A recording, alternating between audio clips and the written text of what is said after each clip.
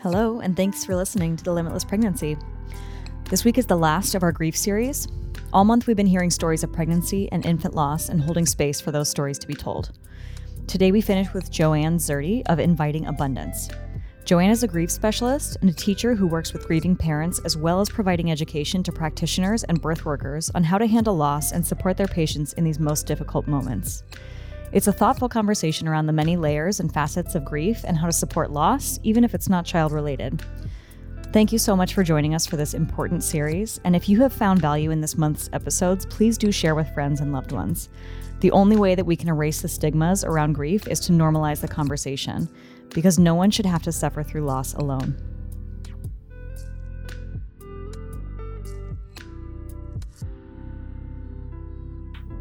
Perfect. And now we're off to the races.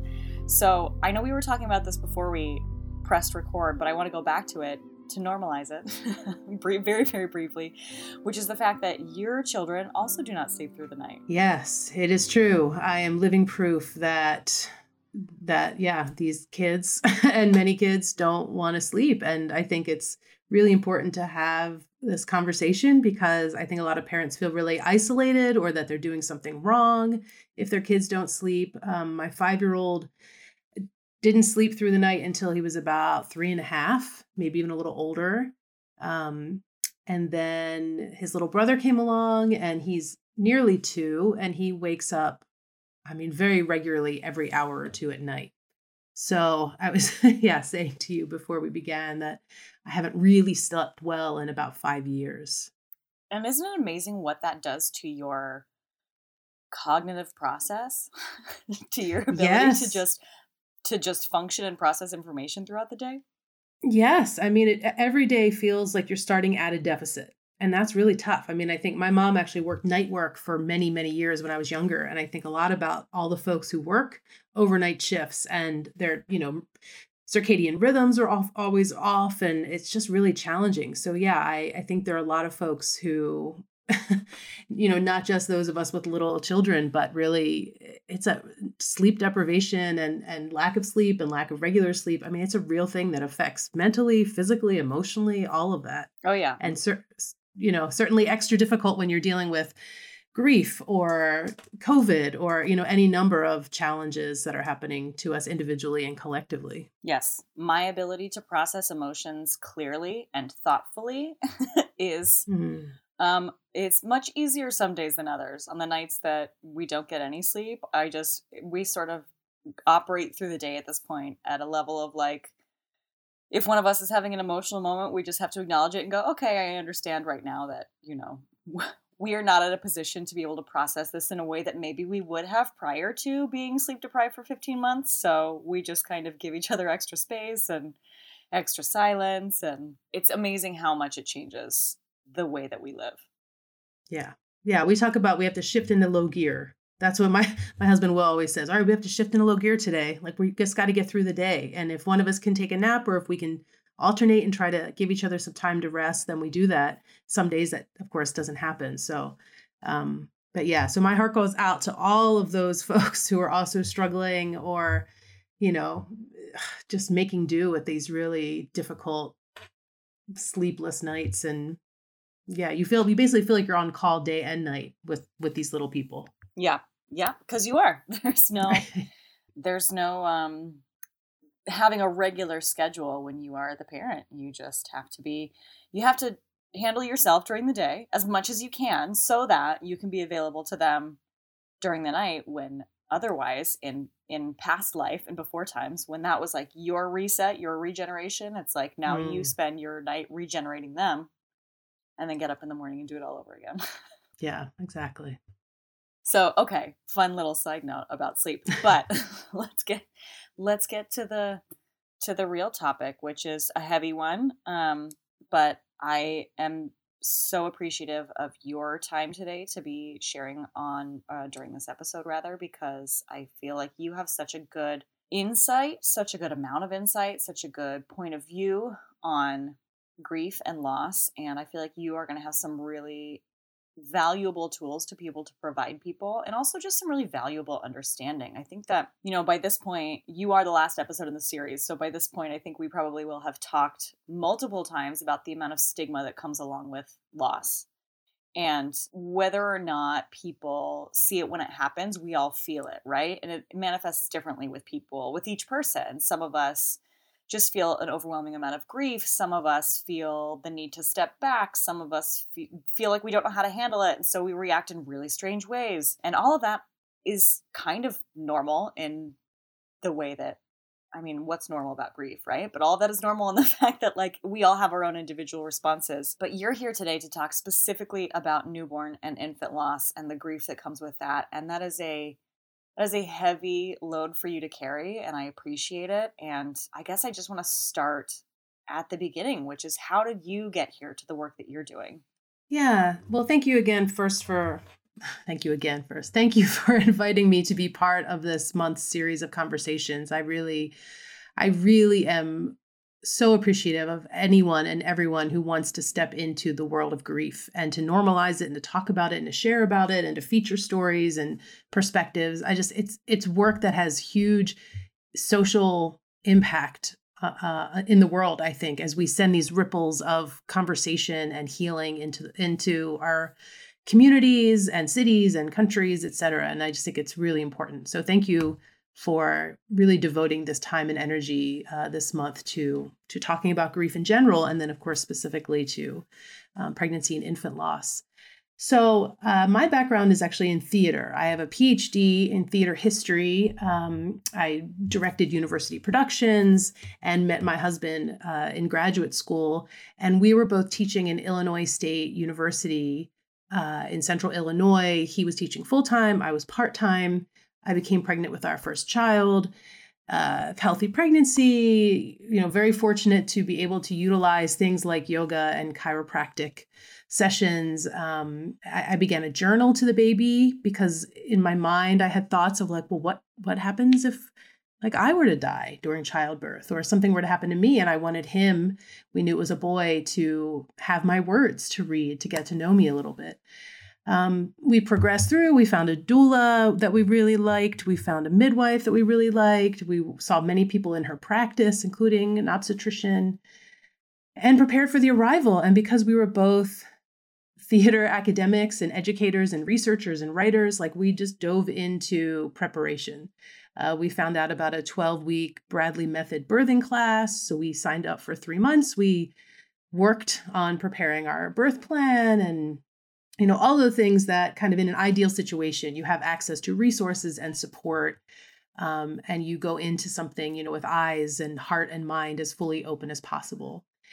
I went into labor on my due date at home, labored for several hours. We were really close to the hospital. We eventually went. I felt a lot of fear, I think, just in terms of the process, of course, the contraction started at 5 minutes apart. There was no slow introduction to the process. It was just boom, I was in labor. Which for a first baby is exciting, right? Because you always hear that the build-up's going to take so long. And yeah, no, he was ready. I was ready.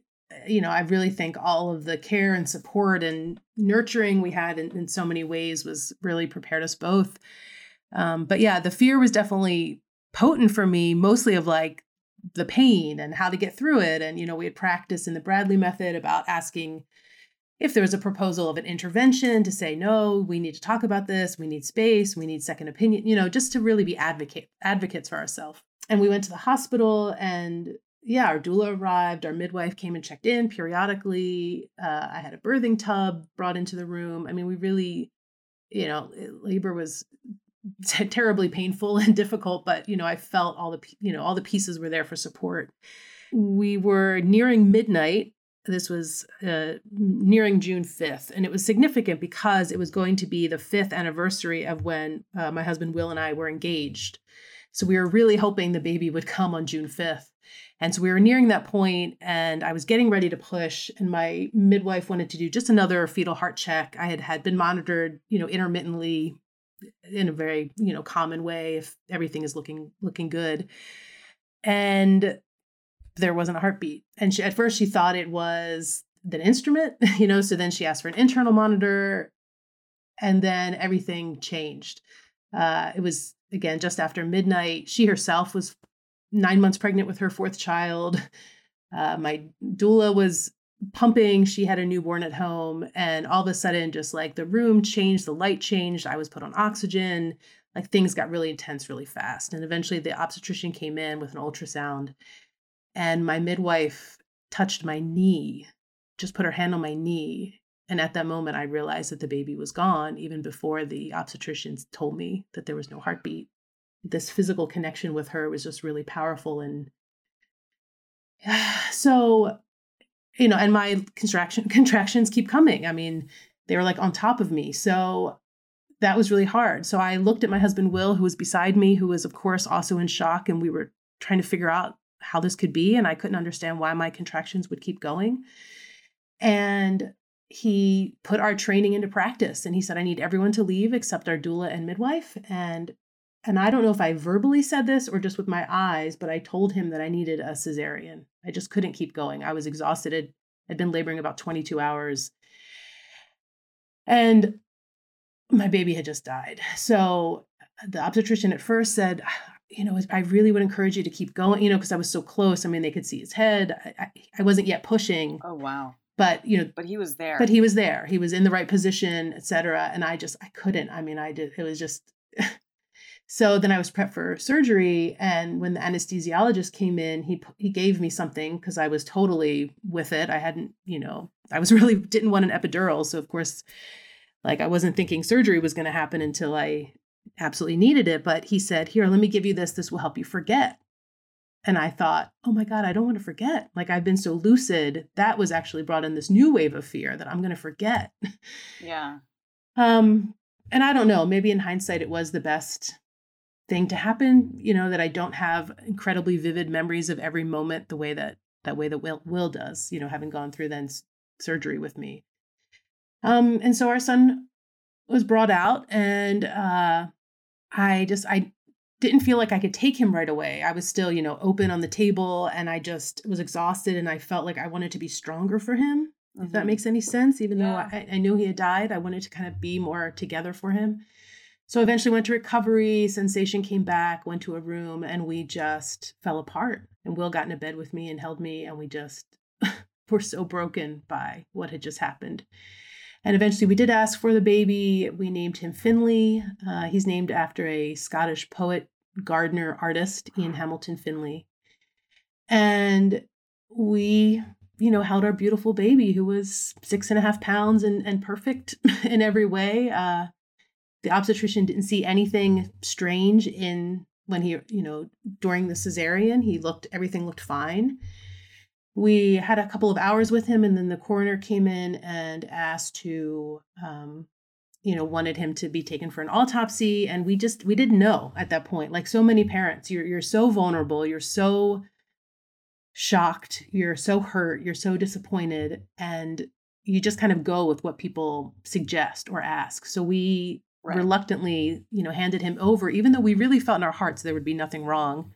And they ended up finding no genetic or physical problem with him. No indicator, no information as to what happened. No, the only thing that they saw on the placenta were some blood clots, but the obstetrician said that he had seen that many times before in totally healthy babies. So to him, it was no indication of a problem. But on the death certificate, that's what's listed, which was really difficult because I, of course, like many folks who experience these kinds of losses, I was already blaming myself that I had done something wrong. And so to see my placenta listed as the cause of death, which of course it is not, like it might be a symptom of something, but it's not a cause, that just put me, this was 6 weeks later, this just put me into a major guilt, shame, blame tailspin, so that's of course was really difficult.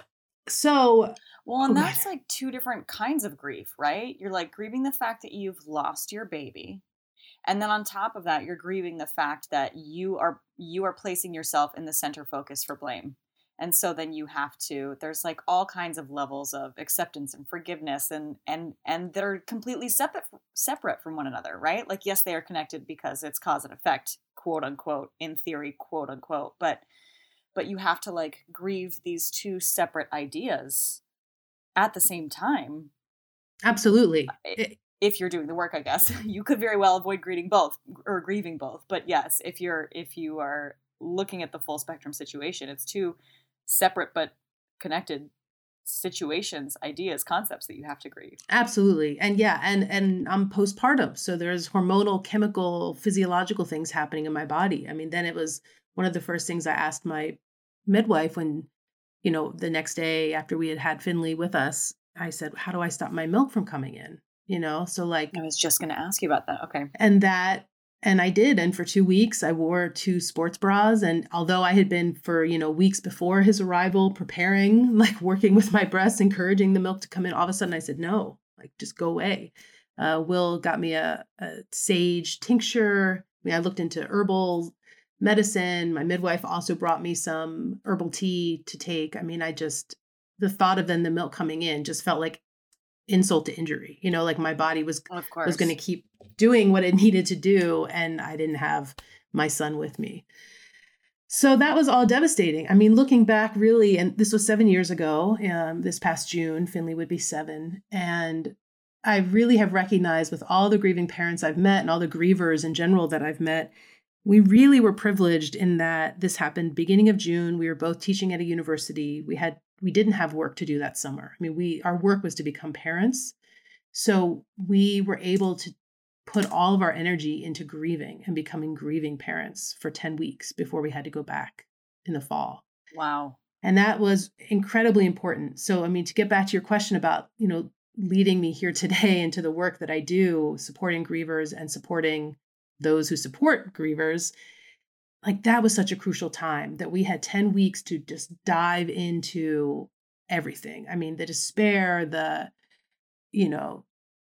moments of wishing we weren't alive, the trying to make sense of the shock and suddenness of Finley's departure, which is how we view it, that Finley departed. Mm-hmm.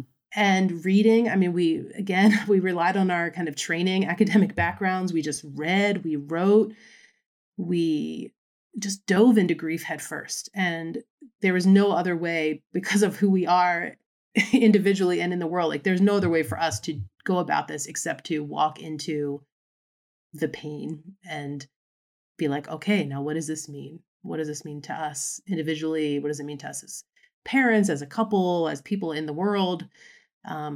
And that really was laying the foundations for thinking about grief as a long-term, full-bodied, heart-centered practice, which is really, kind of the leading ethos of the work that we do as grief workers. Yeah. And you brought up something that I, to be honest, have never thought about, which is the fact that you had 10 weeks to grieve. I mean, I've just never put 2 and 2 together. It's never dawned on me that people who lose their babies have to go back to real life, right? Like if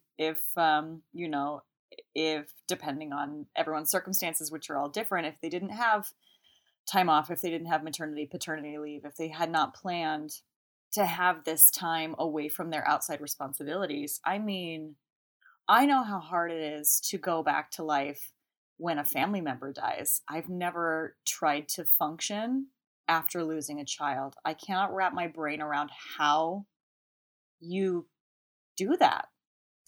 Yeah. I mean, we were in Illinois, we didn't have family close by. We had moved there again that previous summer for a job. So we didn't have like outside responsibilities. I mean, we didn't have other children at the time. We weren't caring for our parents or family members, right? I mean, all of those kinds of commitments on top of employment that someone might have. I, subsequently in having 2 more sons and having major moments of grief, certainly around Finley's birthday every year and other holidays and just other times where I really feel the tenderness of my grief in a visceral way. Like I still have to put these kids down for a nap and make them lunch. And that's really tough. I mean, so in some ways, the fact that we were together, I say we are alone together in our grief, Will and me. And Will says we were together alone in our grief. We just have kind of a slightly different way. But, you know, we're grieving individually, but certainly together. Yeah. Yeah, we were able to put all of our attention. So when I think about like bereavement leave, all the politics around that, I think there's become more and more awareness in the last few years by companies and by politicians, you know, trying to pass laws and provisions in order to give people more time and space to grieve, you know, which is, I think, ethically as well as like economically an important thing to do for people. You know, there's more conversation around this, but of course, at that time, 7 years ago, I wasn't thinking about the politics of grieving and the privilege of grief. I just was immersed in loss. But yeah, I've learned so much since then, and really think about those parents, you know, whether it's a baby, whether it's a child at any age. I mean, you know, a little kid or an adult, you know, that you lose, everything, you know, disappears from underneath your feet. And so that rebuilding is so important. And when you have pressures and job commitments and, it just is extra emotionally and physically and logistically challenging on top of that pain and heartache and, you know, deep sorrow that you're feeling. So yeah, man.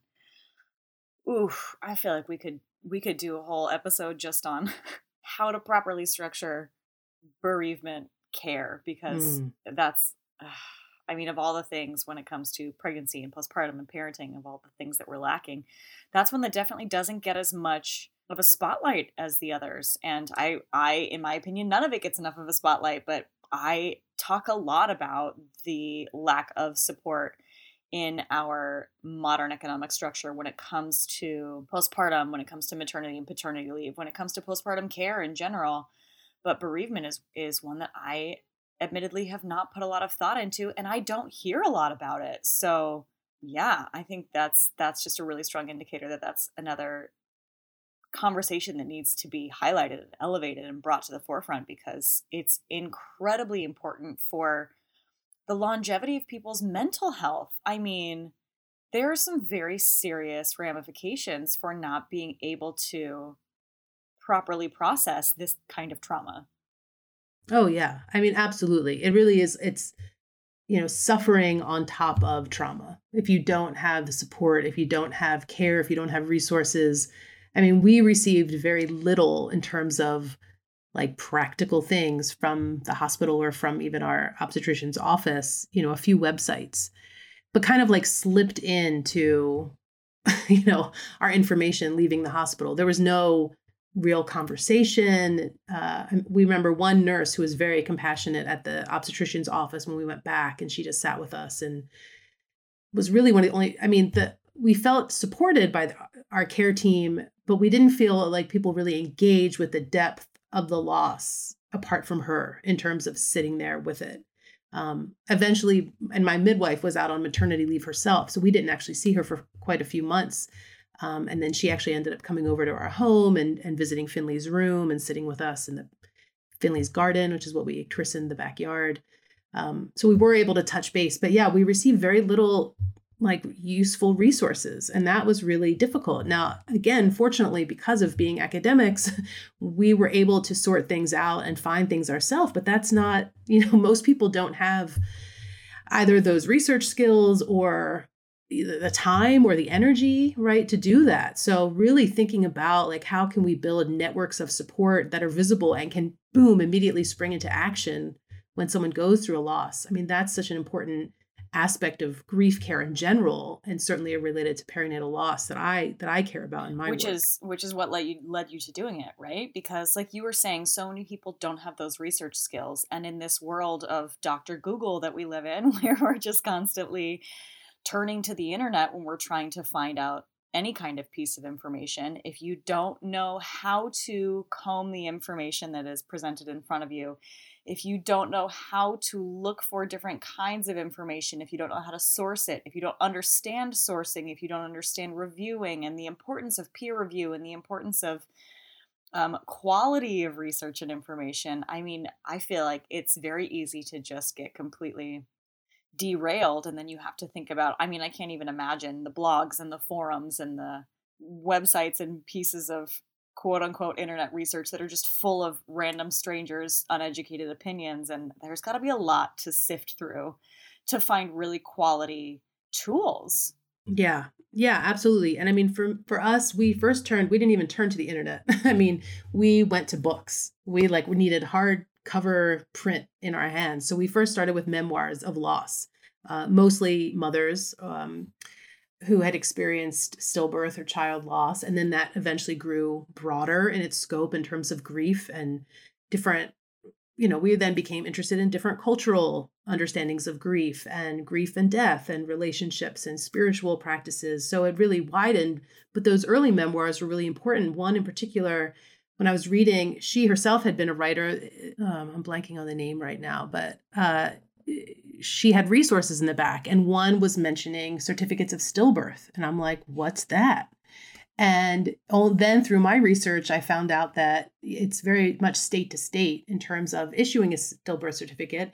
And we were in Illinois, and I looked up, I had to find the state law, the statute that provided the information, because each state has also different gestational markers for what counts as stillbirth. Commonly we talk about stillbirth as the second half of pregnancy after 20 weeks, but there are different designations about what a stillbirth, what it qualifies as in terms of a certificate. So then I had to make sure, Finley was full term, but what did Illinois require? And then I looked into the Department of Vital Records, and then I sent the application, and then it ended up not being received, and I had to resend it a month or two later.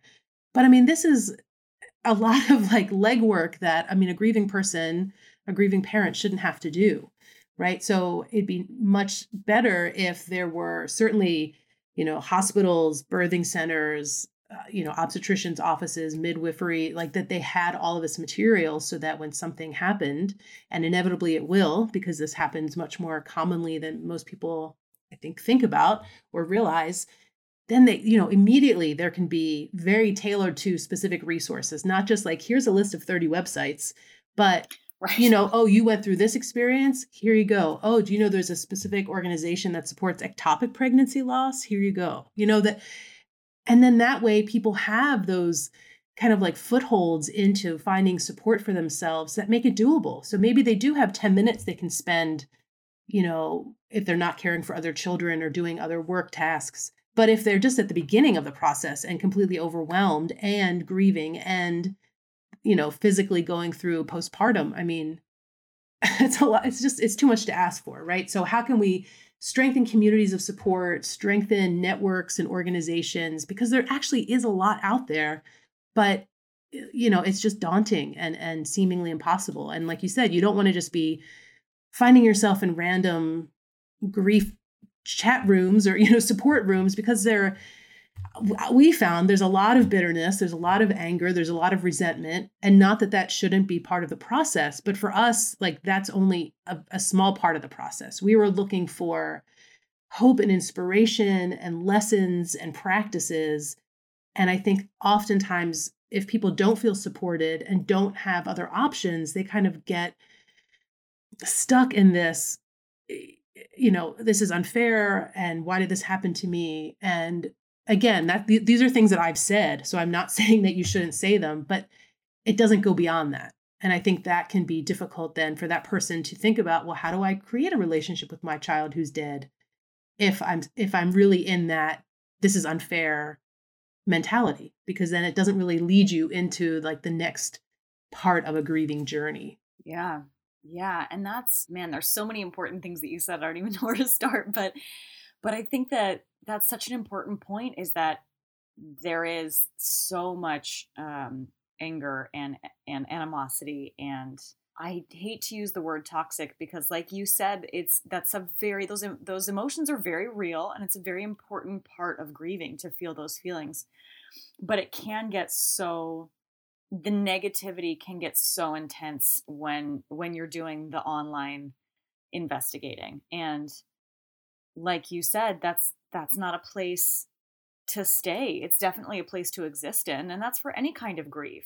Anger is a huge part of moving through the grief process. But when you stay there, that's when things get really complicated and can have really significant longer term effects on your life. And that's, I think, such an important part of what it is that you're doing, which is providing people the tools, and you've done the research, you've sat with the books and the research papers, and you've gone above and beyond to gather, to seek out and to sort of hand select and to gather some really important grief processing tools, and you've provided a platform to be able to give people that nurturing and that nourishment as they go through the process, so that they can feel all of the feelings and not get stuck in a place that's going to be contraindicative to living your life and moving forward. We never move past, right? But we still have to move in a direction in order to be able to go back to being human again,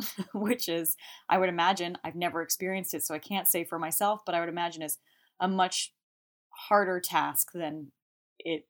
I mean, it's easy to say going back to being human, right? But I would imagine that putting that into practice is much more complicated. Yeah, I mean, I guess I would put it differently. I wouldn't say going back to being human. I would say it is a human expressive nature of our lives to feel this grief. This is part of what makes us human, that we have these emotions and then we have this communication system within our bodies and with others in a social relationship to share it. I think it's really important to embrace that. I think a lot of people, and understandably so, we're not educated in grief, right? If grief was in our elementary schools, I mean, it is, but if it was talked about, if children were given a forum, if grief was like a subject that you went through your formal education actively discussing and thinking about and reflecting on, how much more would be better prepared as a society to process, like, I don't know, a pandemic that has taken hundreds of thousands of lives and that's impacting us in so many ways. And, as one example, and then of course, individual losses that we have and will experience in our life.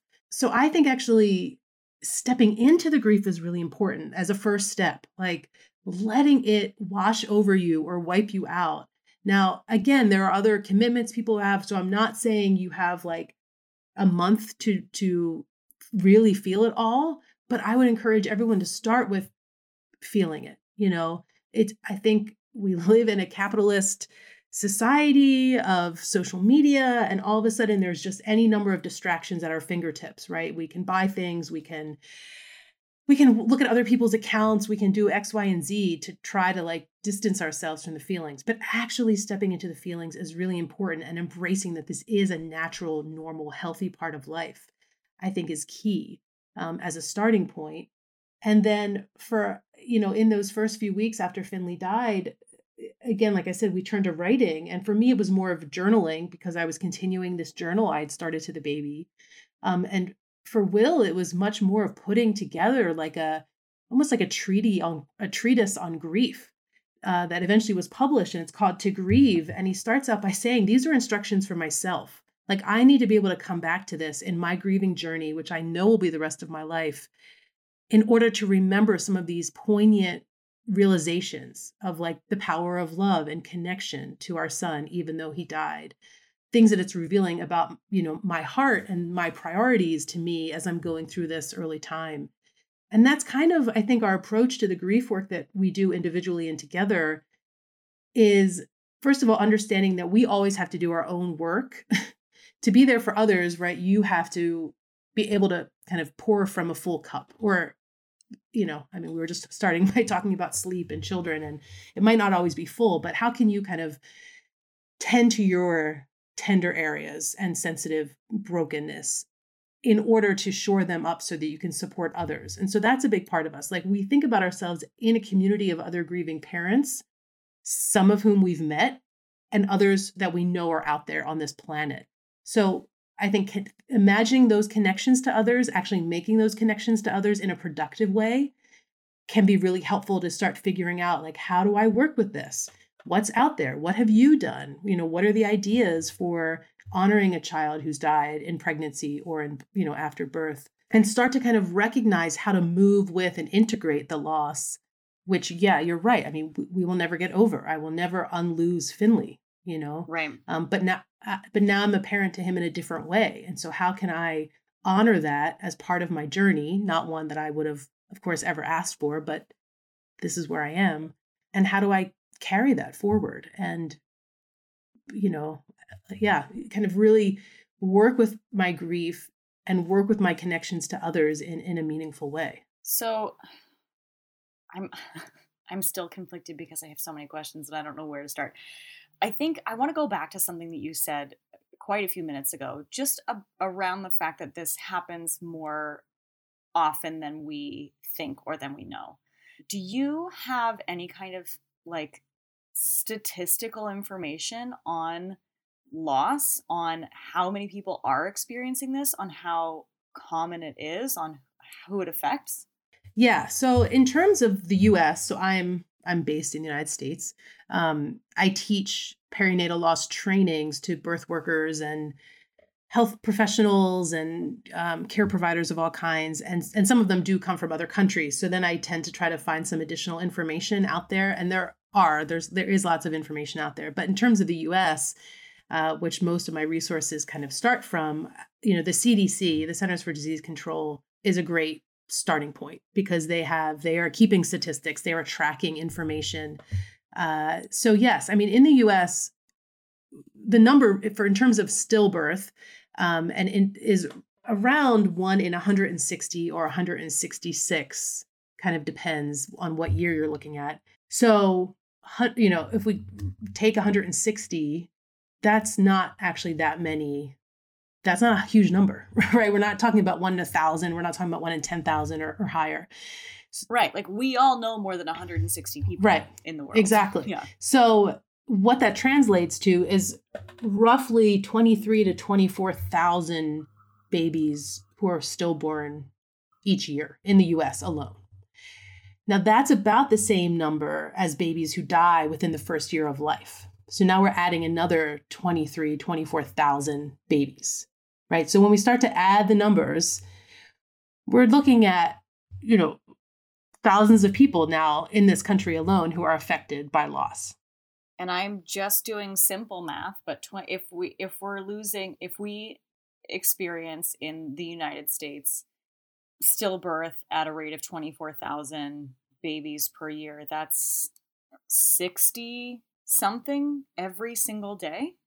Mm-hmm. That's more than one baby per state per day. Yes. Oh, yes, absolutely. And then that doubles if we're then taking into account newborn and infant loss. Wow. Okay. So so it really is. It's happening it's all happening the time. More often than we're hearing about. Yes. Yeah. And interestingly, the stillbirth number, again, depending on the year, it hasn't, especially the late term kind of, full term stillbirth. So we're talking really the last several weeks of pregnancy. That number hasn't changed all that much in a long time in the US. And interestingly, that, again, this number of about 1 in 160 births, 24,000 babies, it's actually more than 10 times the number of babies who die from SIDS, from sudden infant death syndrome. Now, there's been a big push in the last, certainly before I was thinking about having babies. I remember seeing information about it even, again, before being really aware of baby-like things or pregnancy things. But there's been a real push with information and, prevention around SIDS. And with stillbirth, there's so many factors, some are known and some are not known, that number hasn't really changed, which I think is important to, put out there that, when we have the medical research and we have preventative practices in place and we have education and resources at different levels of communities and societies, then, the number of deaths can decrease. But with stillbirth, it hasn't been that case. There are lots of organizations across the US, I think immediately like Star Legacy Foundation. There are lots of nonprofits who focus on stillbirth, research and support from the medical side, looking into this and doing the work. So I don't mean to say nobody knows why it is, but that number hasn't really changed. And that's really important. And it's also really important to note that there's disparity in loss. So again, when I teach my perinatal loss trainings, one of the first things I talk about is racial disparity in terms of who's experiencing these losses. Now, anyone can experience stillbirth. So this is not to say that one community is exempt. But in terms of the US, when you start looking around geographically, you have higher stillbirth numbers in the South as opposed to the North. And Black mothers or Black birthing people, pregnant people, are more than twice as likely to experience stillbirth as compared to Hispanic and white mothers or white, pregnant people. Right. So then we start looking into other factors. We're like, okay, so there are certain communities that are disproportionately being affected. And why is that? And of course, there are also, I think, in terms of an awareness of racial disparity, in terms of racial bias, looking at, historically in racist kind of elements to institutions like the medical world in which we live. There is attention being brought more and more to that and looking at these disparities and why is it, in order to bring this gap down.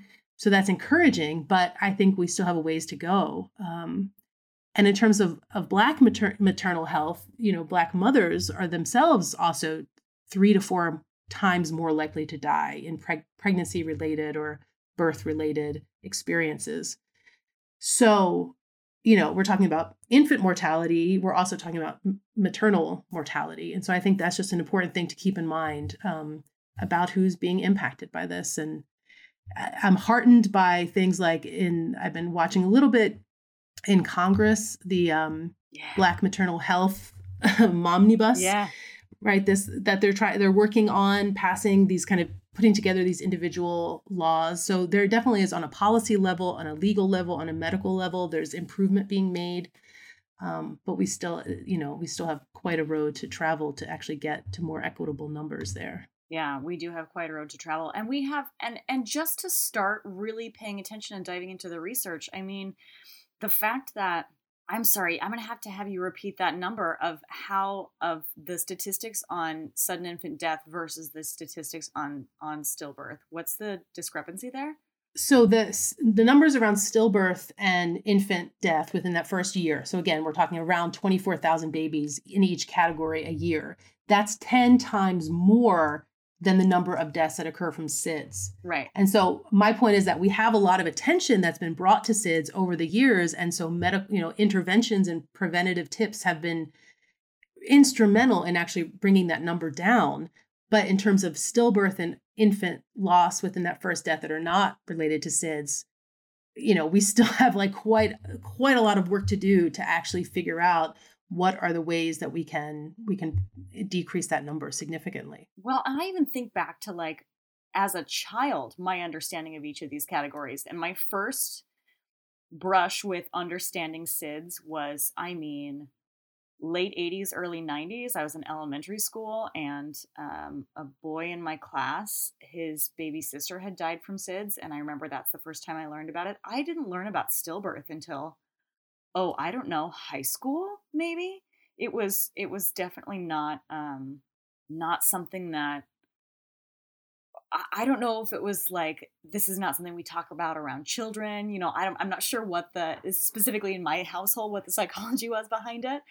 But it's just so interesting because I even think about now, if I'm researching any kind of baby products or looking to make a baby shower registry, everything, not everything, but you see it everywhere in modern advertising with this product is designed to help reduce the chance of SIDS, or this product has been banned or outlawed or changed or updated in order to reduce the statistics of sudden infant death. We see it's used in marketing. It's used kind of at us in the pregnancy and parenting world quite often, which is interesting because it's avoiding stillbirth or avoiding that early loss that we don't categorize as sudden infant death.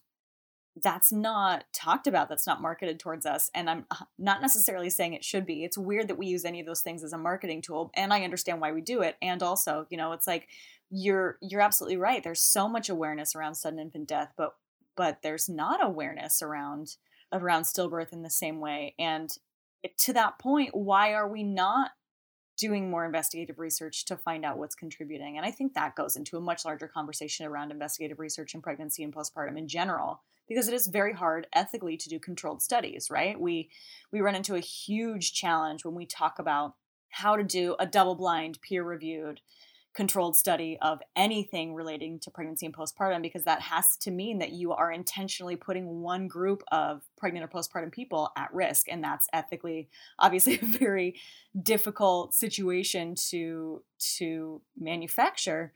But why aren't we taking the research that we have, taking the statistics that we have, taking the information that we have, and actually diving deeper into it on a larger scale and trying to find answers on a larger scale? And I don't assume that you have all the information around that. I just think it's a really interesting conversation about what we choose to create awareness around and what is less talked about. Yeah, it's interesting. I've connected with several organizations, nonprofits, and others, and many of whom are started by grieving parents who have experienced loss, whether it's early pregnancy loss, recurrent pregnancy loss, late, stillbirth, or early infant death. And there definitely are different tracks. So there are some organizations that do put attention into medical studies and, really looking at research and really looking to, decrease the incident rates for these, devastating losses. And that's an important piece of the puzzle, right? So things like people talking about latent pregnancy, being more consistent about doing kick counts, right? So that you are aware of your baby's activity level, and that kind of dispelling the idea that, well, towards the end of pregnancy, baby just slows down and that's normal. And people are saying, no, actually, baby should kind of be at their normal activity levels, which is going to, of course, vary from baby to baby. But when you notice a change, or when you feel that intuitive, like, something feels off, to follow that impulse and to reach out to care providers. So that's an important piece of the information. Now, of course, how that's going to be received by care providers is another part, right? I just have that same thought of then we have to have the conversation about medical gaslighting, which is a yes. different. And I experienced with my second child, Phelan, we had moved from Illinois to Asheville, North Carolina, where I live now. And, the midwives that I saw here, and everyone said, if you have any concerns, just come in, right? Like, you lost a child, there was no reason this happens, just come in. And there was a time where I didn't feel the Phelan moving so much, late in pregnancy, and I did the orange juice. I did all the things that you're supposed to do. Time went by, and I reached out to the clinic and I called, and first their answering service answered and said, well, they don't really like to be disturbed in their lunch hour. Okay. And I'm like, okay. And then Will said, we're going, just get in the car. We're going. So we went, and they had just come out of lunch, and this nurse who met us seemed exasperated, took us into the small room and was like, well, you don't have an appointment, so I have to see what the schedule looks like. Now, I immediately start to feel like I'm a burden, right? Here I'm making this woman have to work harder, and am I inconveniencing the staff? And we both, even as educated as we are, and we are white, late 30s, we have these certain privileges, we still feel at the mercy of the system. And so I'm starting to cry, and I'm like, but my first baby died. I had to say it, and it still didn't change her attitude all that much. Eventually I was brought, and I was able to do a non-stress test, and those technicians were amazing and supportive. But man, did I feel like such a problem. And I am a grieving mother who held my dead son. And that shouldn't have to be something I have to bring into a conversation in order to get care.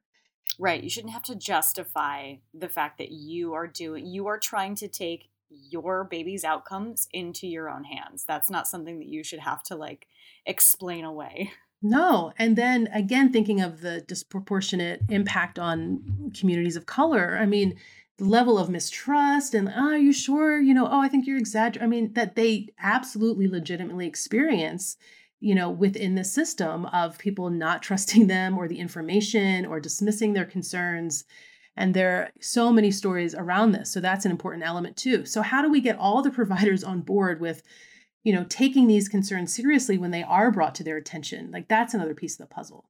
So there's that whole medical infrastructure that really needs a good, foundational education in compassionate care, and which is not to say that there are not compassionate care providers, but as a system to work together in a better way to support those who are pregnant and postpartum.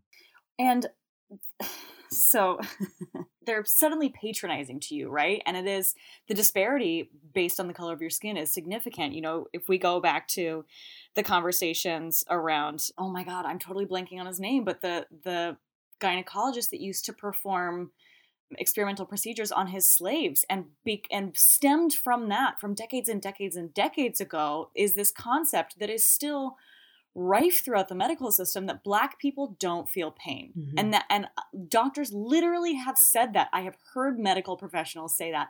And it's based in nothing other than a man who wanted to perform experimental procedures on his slaves and decided that he was going to do it, and decided that it was okay because he had decided for them that they didn't feel pain. And now it's just like this quote unquote common piece of knowledge that we have in modern medicine. And it's like, that, I mean, there's so much of that rampant misinformation. The other example I have is my husband and I were watching, I don't remember the name of the documentary on Netflix, but it's a documentary about death. And this woman is talking about sort of having these premonitions that she knew she was going to hemorrhage out in childbirth. And her husband, as they're talking about it, as they're reflecting on it, her husband was like, oh, you know, I just thought it was like stereotypical pregnancy hysteria. And I was like, we have decided, right? And that's also a common trope in modern society, is that like, oh, pregnant women just get hysterical. And perhaps it's perceived that way, but do you know why we get hysterical? Because no one's listening to us. And the outcome of that mentality, as we're seeing based on these statistics,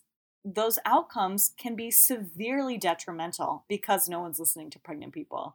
And so we have to like flip the script, not just when it comes to modern medicine, but modern society's perception of what pregnant people are doing, feeling, experiencing, how we are prioritizing or not prioritizing their health, right? There's so many layers to it. Yeah, I mean, absolutely. I mean, it's really important to acknowledge that, you know, in this country, our medical system is built through a patriarchal, racist ideology. I mean, it just is embedded. So yeah, you've given examples, and it's also, I think about recently, I remember seeing how many, and I don't remember exactly if it was a pharmaceutical, I don't remember the precise medical thing that it was, but that studies were only conducted on men because it was believed that women were just inherently distrustful because of the hormonal changes.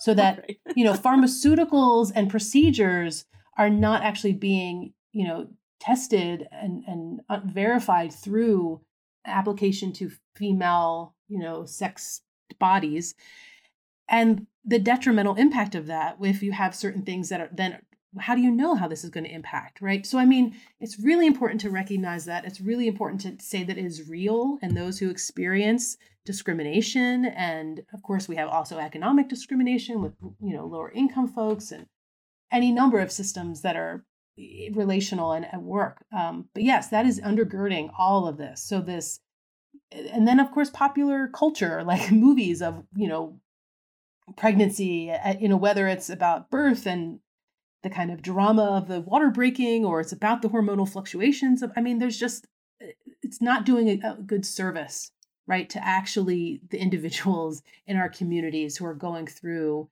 a, you know, natural experience that our bodies, that many bodies were built for,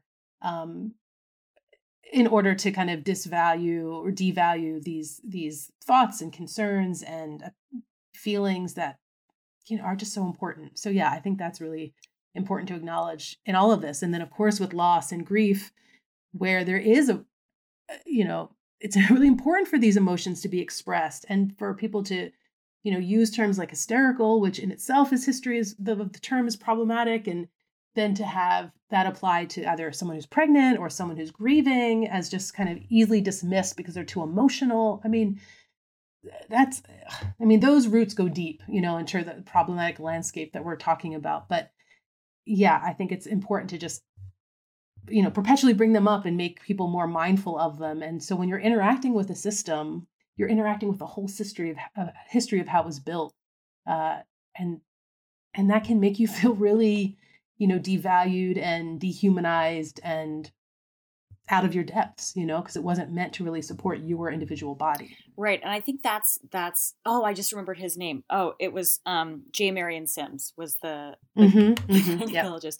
And that was almost 200 years ago. And we are still operating in modern day society based on his justification of why he was performing on his slaves. Anyway, Yeah. not the main issue, but it's important, right, to understand where this all comes from. But I think that what you were just talking about, I mean, it feeds into how we perceive grieving people and pregnant people, like you said, as a whole. And maybe, I mean, I guess this is just speculation on my part. I would love to hear your thoughts on it. But like, do you think this also contributes to how support people, those of us who do care for the emotional outcome of what these parents are going through, how they're grieving, but those of us in positions of support, do you think that those societal norms that we've created contribute to how people find themselves able to or not able to support in a productive way?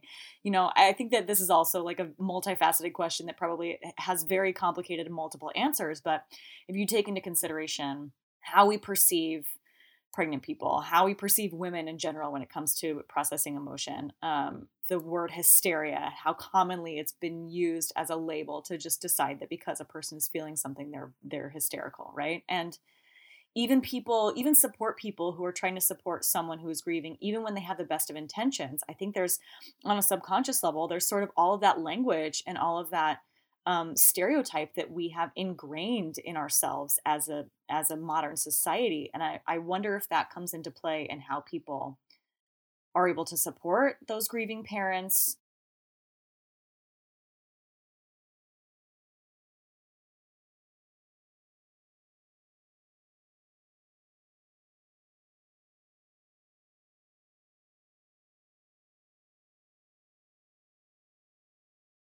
Yeah, I mean, these are great questions and definitely related. I mean, I think in terms of grief in general, like I was saying earlier, it is not part of in most families, in most communities, of course, I cannot speak for everyone. And I am a white woman, cisgendered woman. So like I'm speaking from a particular perspective, but this is not something that's really taught, modeled, understood as we're growing up. And so kind of like childbirth, if it's not something you're ever exposed to, except through movies or, kind of quote unquote horror stories of things, then you, like myself, felt incredibly fearful about the enterprise that was going to unfold with my first child. And I think grief is the same way. We're not socially at a young age and growing up in a culture where grief is openly talked about. I mean, a lot of things that happened after Finley died was we learned of family members who had experienced loss. So Will learned that his father's mother had a son, James, who lived for a year and died, who was in between Will's dad and his older brother. Wow. We had never heard about James, and he had lived for about a year. So it wasn't a case of, late pregnancy or stillbirth. And Will's like, oh, you know what? When I think about my grandmother at these times in her life, wow, I really wonder, like he then kind of could then understand certain things that he saw as a child in his grandmother that likely related to her grief and her maybe inability to express grief because of the day, because of family commitments, etc. So that's one thing. I think we start to become aware of generationally and ancestrally, like the grief that was repressed or suppressed or discarded or disregarded. And so that if that's kind of the lessons that we're getting as we're growing up, like you don't talk about it, you don't look at it, you don't feel it, you get on with life, you have another kid, you get married again, like we're not then really sitting in the pain of loss that, again, for me is part of being a human on this planet. So I think that's at work. So I think that we're not necessarily getting like the lessons or even thinking about grief as has any positive element to it. So for us in our grief work, we see it as an invitation. It's painful and it's difficult. And again, I do not wish being a grieving parent on anyone. And yet when you find yourself in that circumstance, what can you make with it? What can you do with it? How can you connect to others? So I think, yes, on the macro level, there's that lack of like education and awareness around it as we're growing up. I think then, understandably, people are afraid that they're going to do or say the wrong thing when someone is grieving. We've heard this a lot. And what I think can end up happening, which is potentially more damaging, certainly in our experience and in the many, many grieving parents we've met over the last 7 years, is that people don't say anything and people just go away and they just cross the street when you're walking by because they feel so ill-equipped, and or they feel their own grief start to come up in ways that are uncomfortable for them because maybe they were never given the opportunity to express what they were going through. Then they're dealing with like their own heaviness and baggage on top of trying to show up for someone else. And like, oof, that is really tough. So those kinds of things happen. We talk a lot about, we've been working on this book about creative grief work, and we have a chapter focused on language because a lot of people also say when something happens that there are no words. And while I understand that, yes, this is kind of a huge, impactful event in which a Hallmark card is not going to suffice, but actually, we argue that actually you can use language in really intentional ways. If you really think about what you want to express to that person, like, I'm here for you. I'm sitting with you. I will be with you however long this process is. Or I'm going to use your baby's name at whatever point they may have died. You know, maybe it was 2 weeks into pregnancy and that person already decided the name of their child. Like, I'm going to use that name. So I'm going to use language and my ability to connect in order to offer whatever I can. And that can be incredibly healing to someone, that someone is showing up, right? And also we say, just say to that person, I don't want to say the wrong thing, but I want you to know I love you and I'm here. I mean, you can then admit, I don't have the right words, or I'm not sure of the words yet, or I don't want to upset you, but I'm here. So I think showing up is really important as a support person at whatever stage. I also say this all the time, that in my mind, whether the person was pregnant for 5 minutes, whether the pregnancy was 40 years ago, like there's always an opportunity to show up.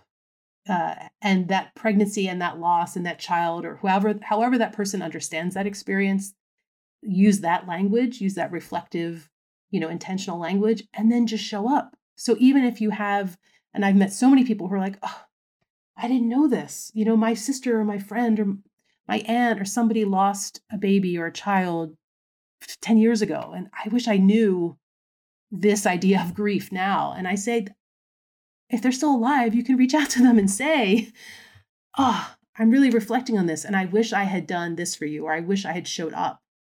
I want to do it now. Like, there's never a timeline where if you haven't done it by this point, you're lost. You know what I mean? Like, that person will continue grieving. And so you can still show up as a support, even if that happened a long time ago, or you felt like maybe you didn't do the right thing by that person, you can still show up. And so I really hope people feel a little empowered to like keep reaching out and keep offering their support and their love and their care. And I'm listening and, and just, I think that's really important. And that starts to like repair some of those social damage or social, breakage that happens in grief when people just kind of say, I can't deal with it. It's too much. It's too scary. And they kind of, look the other way. They're probably still carrying some sense of guilt or shame about that.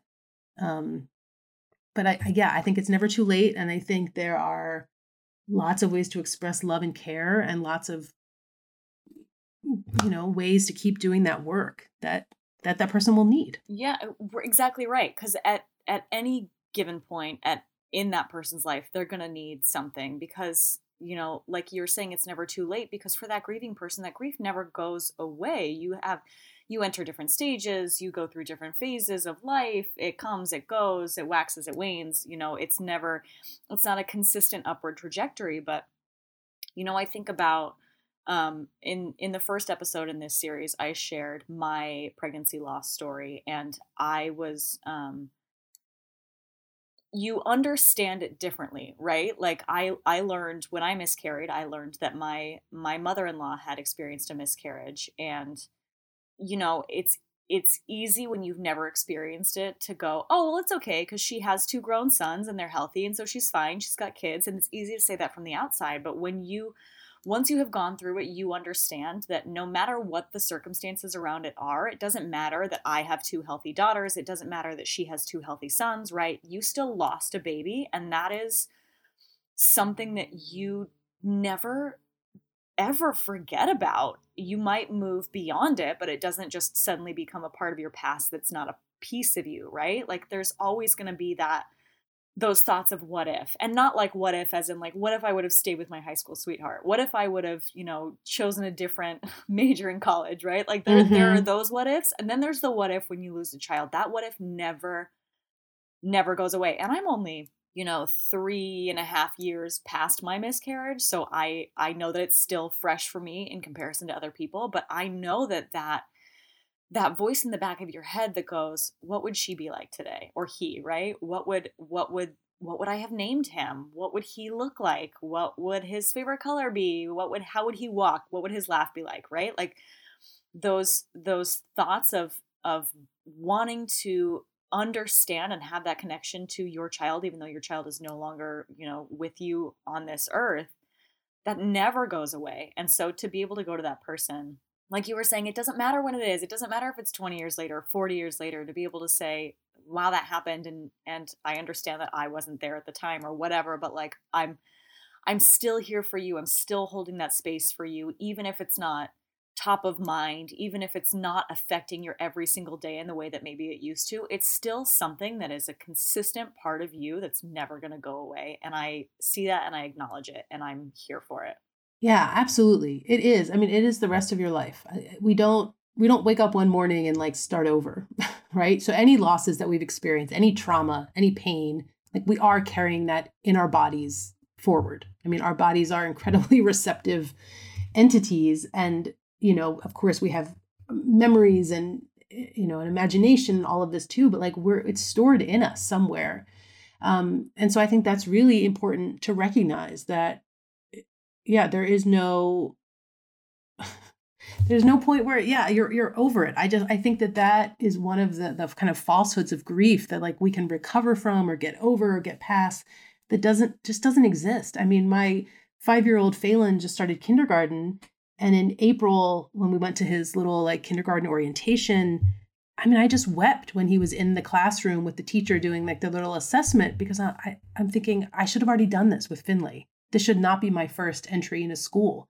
So all of these kind of big and kind of seemingly less significant moments that we go through life. And that's, I was fortunate to be able to have 2 children, that it's going to impact how we experience that.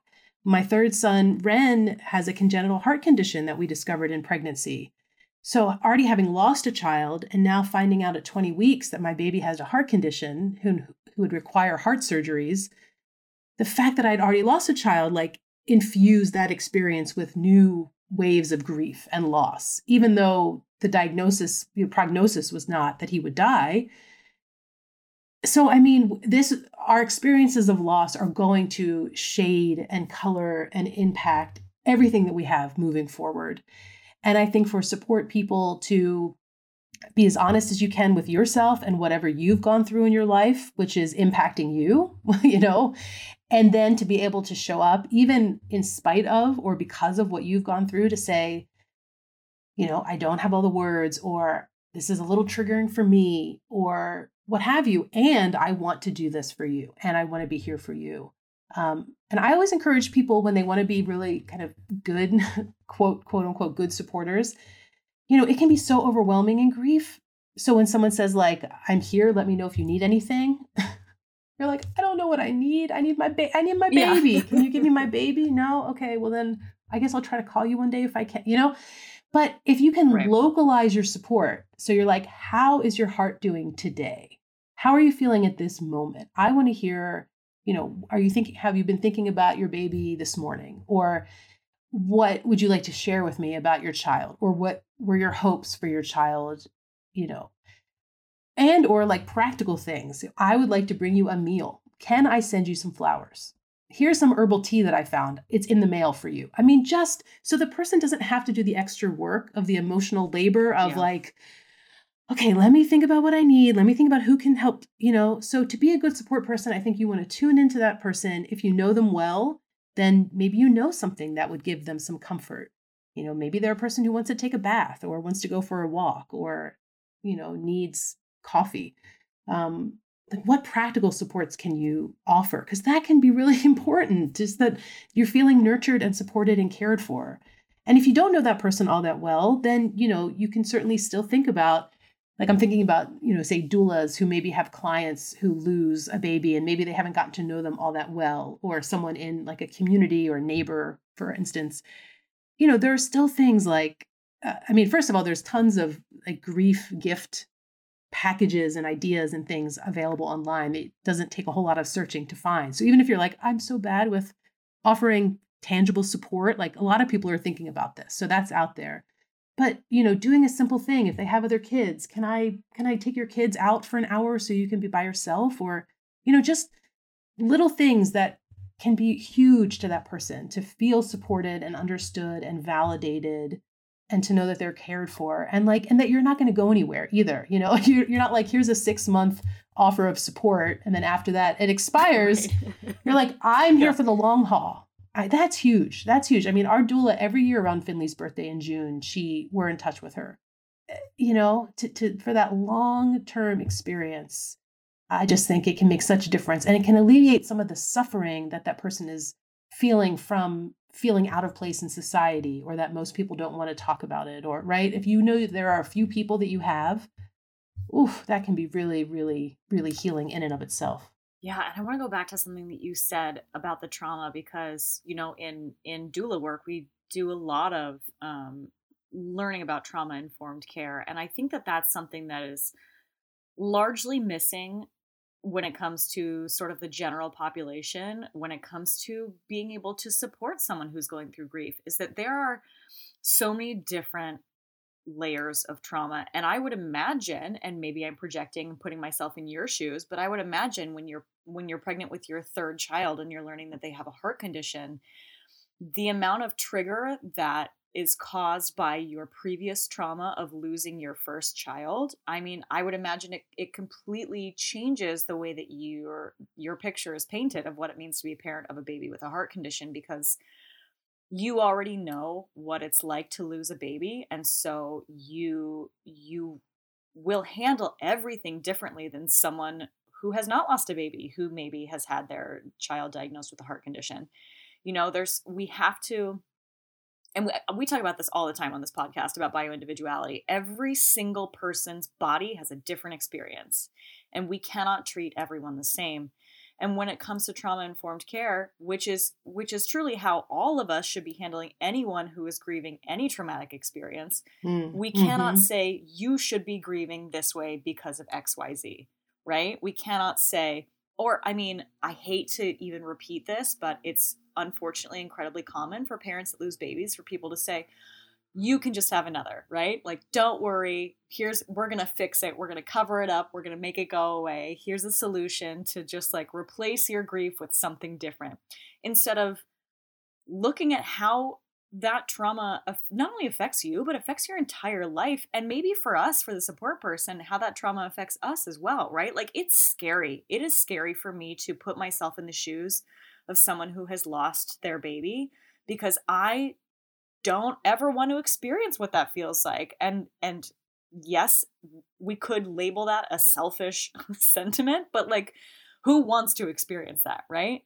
But at the same time, there is a balance between not wanting to put yourself in someone's shoes and also acknowledging that what they're going through is horrible, and being able to be there for them without taking it all upon yourself. And I know that that's so much easier said than done, but it's so important that we are able to show up for and support people through grief. And I think it's so personal to me, because I see so many people that are grieving so many different things. I have an old friend from college who has a young daughter with autism, and she's constantly posting on social media about how she's lacking in a support system and friends and family and all of the people that should be there for her are not there for her. And that's, I know we're kind of getting off topic a little bit, but it's, I think, speaking to a larger conversation around the fact that, like, yes, these uncomfortable things happen, but they happen, and they're happening to real people that we love and care about. And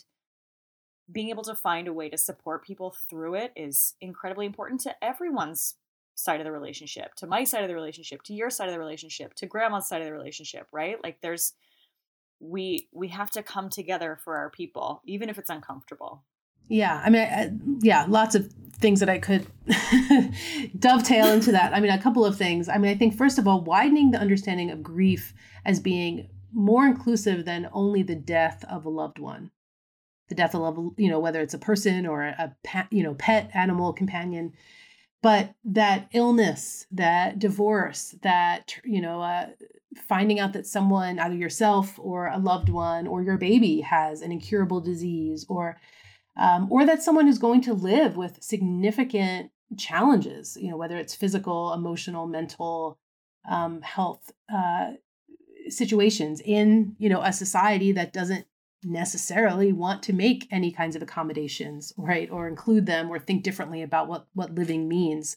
So, when you referenced me finding out about Ren's heart condition, I mean, I was grieving his heart condition in addition to grieving the death of his brother. So I think about that, like parents, pregnant people who get diagnoses either during pregnancy or after the baby arrives, that isn't a terminal diagnosis, but is something that will impact them for the rest of their lives. And that is a legitimate source of grief.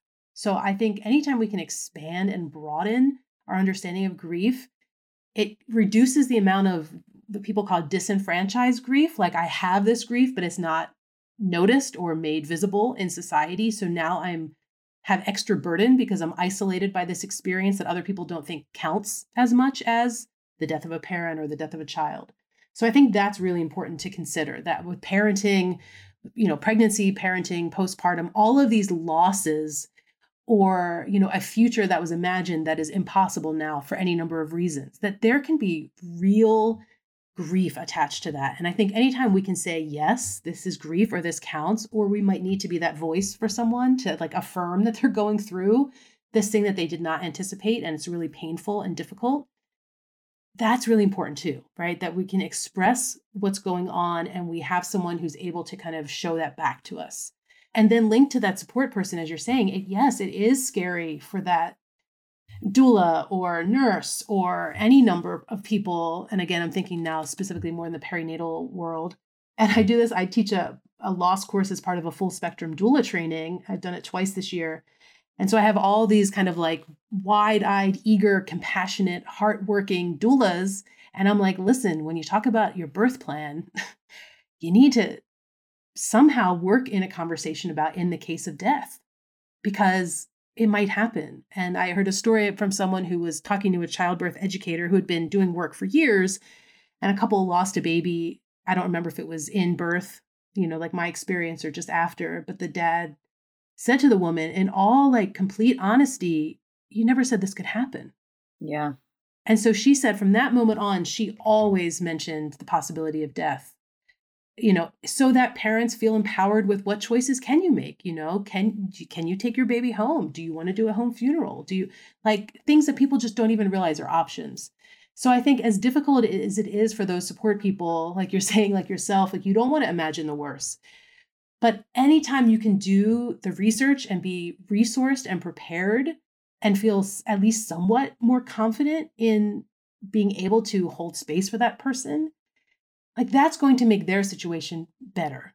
And then you need to do your work of like, you need to have a support person for yourself, right? Like you need to have a partner or a friend or a colleague or a therapist that you can say, oh my gosh, I was with my client when they found out their baby died. And then I had to that was incredibly awful. And, like you need to have your backup too in place so that you can do the work you need to heal so that you can then show up for the next person, right? Like that's the cycle of healing. Yeah.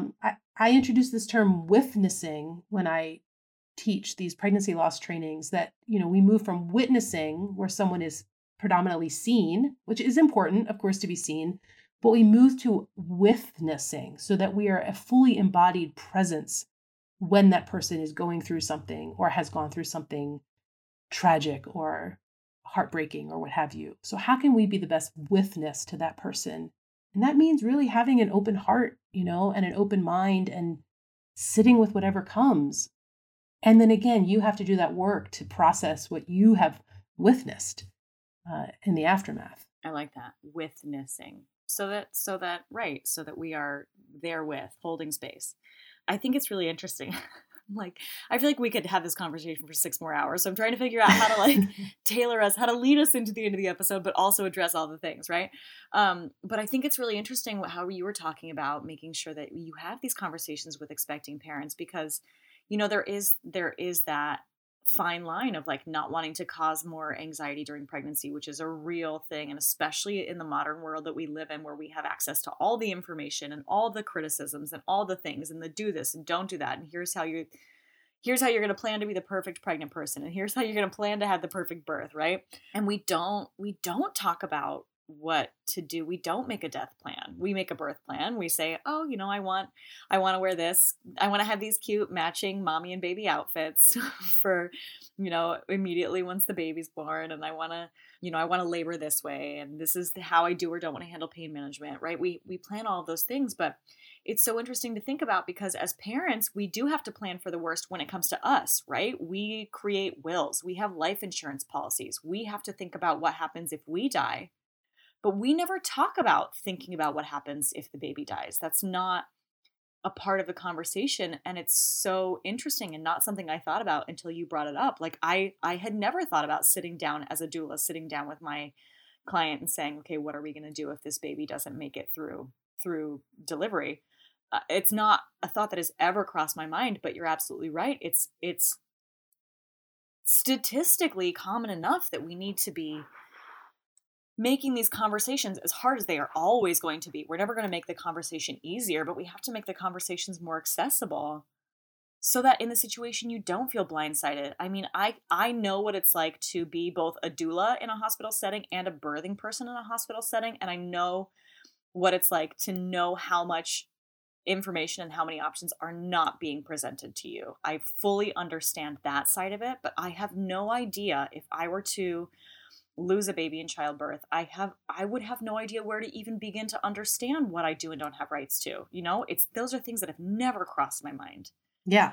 And that's just, I mean, that's like a whole new chapter into managing childbirth. Yeah. Yeah. I mean, it's really important. I mean, if anyone is listening right now who is a doula or wanting to be a doula or a support person in any way, like, do your research. I mean, find out what's available. What are hospital policies in your area? What are local policies, protocols? Also thinking about cost. I mean, this is something that I talk about too. Like, it can be expensive. You know, there might be funeral homes and places that it can be pretty expensive to bury a baby if that's what you choose. We had Finley cremated, and the funeral home did the cremation at no cost. That's part of their policy for a baby. We then purchased his urn. But like, know what's available in terms of access and resources, because if, you know, you're not expecting, of course, an outcome of a baby dying, and then all of a sudden you have incurred these expenses, you know, that can be really difficult, again, on top of the emotional pain that you're going through. I'm on the board of directors of Stillborn and Infant Loss Support, which is Maryland-based, a really amazing organization founded by a woman, Sadija Smiley, who herself lost a baby, her first daughter, in the end of pregnancy 17 years ago. And one of the things they did was create a burial and cremation fund for families in their community who don't have those funds available, you know, so they work with the funeral home and with the hospital to make sure that the funds are available and distributed. So, I mean, that's an incredibly important, practical, logistical thing to know about. And you're right, these conversations are scary. Again, I see the eyes of these doulas online, and my trainings are like, oh my gosh, but what if they then don't want to hire me? And I say, right. And I say a few things. I say, first of all, there probably is at some point a thought that something might happen to the baby, right? You're probably not the first person that will ever present the notion to a pregnant person. So, and they might be really worriers, like they might be very anxious during pregnancy or might have health issues. And so maybe it is something they're already actively thinking about. I think too, present examples. Like, what if you show birth plans that just have a section? Oh, I wanted to show you an example. In case of a NICU stay, this is what I want. In case of death, this is what I want. And then you're just kind of showing that as a model. And then I tell them, you know, practice having this conversation, like find a doula buddy or find a friend, or even if you know someone who's pregnant who would be up for this conversation, and practice it so that you don't feel like you're shaking by even bringing up the possibility that, you know, deaths do happen to babies. And I want to make sure that you feel empowered to make decisions that feel right for you. You don't want to be the one who's kind of like teeth chattering about this. So how can you become more confident and comfortable around these conversations about death and grief so that, like you're saying, you're not that, like I was, person who now is going through this trauma and all of a sudden has to figure out like what I'm going to do with my baby's remains, So yes, I say have courage. It's hard work and it's hard work. And if you want to be a support person, I first of all thank you on behalf of all grieving parents that you want to do this work, and then do your research and practice. Yes, yes, yes, yes. I'm taking notes for myself as we're talking too. So, I mean, it seems like you provide just a really wonderful compilation of knowledge for kind of various different kinds of people, for birth workers, for medical professionals, for expecting parents. Can you just give us a rundown of what you do, where we can find you, all of the various different support services that you provide and educational services that you provide, and how people can get connected with what it is that you're doing? Yes. So 4 years ago, my husband Will and I started Inviting Abundance. And we really wanted to create something that didn't exist, which was a place where grief work, education, and healing, and specifically, Will is a Reiki teacher and practitioner. So Reiki energy work can come together. So thinking about the importance of learning and growth and healing in different capacities. And from Inviting Abundance, we kind of grew these different offerings through these different tracks of grief, Reiki, and education. And things have just really grown organically. So I have there are some ongoing things that we offer. So I facilitate a grief pen pal network, which is really about learning about grief and learning by connecting to another griever. I've been doing that for about a year and a half, just before COVID started. And I give prompts. And so it's a kind of a creative way to work with grief and to connect with someone and to like physically write letters, if you're physically able to write letters. Other accommodations can be made for if you're not. So that's an ongoing thing. I take in cohorts every few months and match grievers up. And so that's been a really, really powerful experience. I also teach an online self-paced grief mapping class. So for folks who are interested in kind of getting a new perspective on their grief and actually working with their hands. And you don't have to be like a visual artist to do this. I mean, I say if you have a pencil and paper, great. And if you have crayons and markers, great. But it's a way to kind of like map out your grief and see it from new angles and to work with it. So that's ongoing. We also do, we call it a creative grief mentorship. So for folks who are interested in working kind of personally through their grief, they kind of sign up for a package, and Will and I work together. So we kind of brainstorm, we meet with the person, we get to know them, and then we make a plan for them, like almost like a mini curriculum to work with their grief, depending on who they are and what their interests are, their hobbies, or what their goals are with grief. And then we also have things set aside that we do once or twice a year. So we have a 4-week creative grief workshop where we get a small group together who want kind of a new way of working with their grief and thinking about it, and so that we give some prompts and do activities. We have this October, we've started, and we'll offer it again in the winter, a 6-week grief immersion class. For this is both for people who are grieving, but really more for folks who we say grief immersion for death workers. And by that we mean death doulas and grief support people and funeral home directors, hospice folks, those who work with those who are dying or who have died, or with grievers, and are really looking for broader perspectives. So we're, moving away from the 5 stages of grief. We're moving away from, kind of a timeline of grief. You go through the first year and then things are like X. We're really thinking about social and ecological and kind of embodied ways to think through and move through grief. So that's something that we'll also offer once or twice a year. And then there are other things. I mean, there's a lot. Our website has a lot. We have a podcast that we recorded 10 episodes of called To Grieve, really thinking about creative expressions of grief. We have blogs. We've been on several podcasts, and all of our writing and resources are there. And then Will does Reiki sessions, in person and distance Reiki, and he's worked with a lot of grievers who have found a lot of awareness and kind of intuitive healing by engaging in this kind of energy work. So, and then there are other things. But yeah, so invitingabundance.net is our website. And then we're on Facebook. We're even more active on Instagram at Inviting Abundance. I started doing this weekly, I call it a grief share and connect. So asking a prompt and trying to kind of connect people in thinking about how we grieve and how we might grieve together, particularly at different times of the year, just to make it, really kind of connect with the earth, with one another, and with ourselves. So, and we're always looking for collaboration. So actually a couple of folks who have taken my perinatal loss trainings, which I offer fairly regularly, have reached out about collaborating. So in 2022, I'm working on designing a series of kind of pregnancy loss support training specifically for nurses so that they can feel, they can have tools and skills at hand to work with those who experience pregnancy and infant loss. I'm also working with someone on creating a monthly healing circle, kind of a gathering for those who experience pregnancy loss, which would focus on meditation and kind of self-awareness and mindfulness. So we're always also interested if there's something that someone's like, you know what, I would love for there to be an event like this or an offering like this.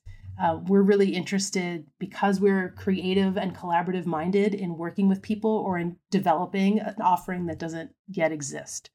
So we always like say, please reach out, connect. And we're also very compassionate people. So if you're looking for a fellow griever to talk to about going through something difficult, you are welcome to send us an email or reach out, and we're happy to find time to talk to you about what you're going through. I know I've already shared this with you, but I'm going to say it again. I love that you are truly taking the full spectrum approach to not only education, but support, and not only support, but education, right? Like you're covering all of the bases for all of the people, which is a huge weight for you to carry, but such a rewarding one, I would imagine, and such an important one to just be able to elevate these conversations and help people understand how to support, how to grieve, because it's not something that we have experience with. It's not something that we talk about. It's not something that we educate on as a society. And you're really carrying quite the load in doing it, but it's so needed and from so many different perspectives. And it really seems like you're trying to fill in as many of the holes as you possibly can, which for one person or one couple, I should say, that's a lofty bit of work for you. You definitely have your work cut out for you, but I am so thankful that you exist and that you're here doing this work and that we have access to you and that people can have access to you and our listeners can come to you. And, we need more of you. If we could clone you and just put you everywhere. Oh, well, that's so sweet. Yeah, we just, we feel capable of doing a lot. Partly because of our training and our experience as university educators and writers. And so we feel like we have these skills. And, priorities just changed when Finley died. I remember in the hospital, I just felt like, okay, that chapter's done. Like, I do not feel like I need to teach university students how to read plays anymore. Yeah. That's done. What's next? And so it was really allowing the healing. And like I talked about at the beginning, those several weeks of being completely broken and demolished and slowly letting a process take hold in which I began healing and then seeking out what felt really meaningful. And this has kind of blossomed. And as we've met and connected with fellow grief workers and death workers and birth workers and healers of all kinds and healing arts people, it's been really powerful to see what's out there. And ultimately, it's a way that Finley is very present in our life every day. His brothers talk about him. His pictures are around. But the work that we do is so inspired by him that it really allows us to work with him and through him in so many ways that we could never have anticipated. We really feel guided. We think of Finley as like the wind blowing the sails of our sailboat, and our living children are in the sailboat, and Finley's this much more powerful, all-encompassing force that is like guiding us in a direction. And so inviting abundance is really a way to kind of ask for and invite in healing, learning, growing, connecting energies in the world. And that's so much a part of our understanding of Finley and of being his parents. Yeah. And never-ending work, right? You have, I mean, if you did this for the rest of your life, you would continue to uncover and discover and learn and evolve in more ways to be able to just be more, I don't know what the word is that I'm looking for, but well, fully in the world. I mean, that's what we really try to be, fully in the world, and what matters and what feels significant, and how do I really show up for myself, for my family, for my community, for the world. And again, COVID, I mean, the levels of grief and loss that people are experiencing are so intense. And so I'm always so grateful that when anybody wants to do this work, because I really, again, think, and I said this earlier too, but the ripples of doing this self-healing work, supporting someone else, validating someone's experience, broadening the understanding of grief, teaching people about supports and resources so that they can help others. Like, we, as many people as can do this need to do it. Yeah. That's my, like, I'm a grief advocate, like, grieve and then help and support others grieve. And together we heal. Yeah. And like you said, with COVID is a perfect example, but it goes so far beyond loss. It is like, there are so many things that we need to be able to grieve to just be healthy humans. And yes. And the more we can share those tools and lead by example for other people, the more we can start to sort of rise the tide for everyone. Yeah, absolutely. This has been such a great and such an informative and such a powerful conversation. Thank you so much for your time today and for sharing your experience and your vulnerability and your wealth of knowledge and all of the things. I mean, wow, there was so much in this past hour and a half. Oops. And I just appreciate everything that you have shared today, and I appreciate you and all of the work that you're doing. Oh, well, thank you so much, Kimberly. I mean, it really means a lot to me. I'm really grateful to be a part of this series and to connect with you and to support you in any way that I can as you move forward too. Thank you. Yeah, we'll have to figure out how we can collaborate in the future. Absolutely. Just to get you. Yeah. To get you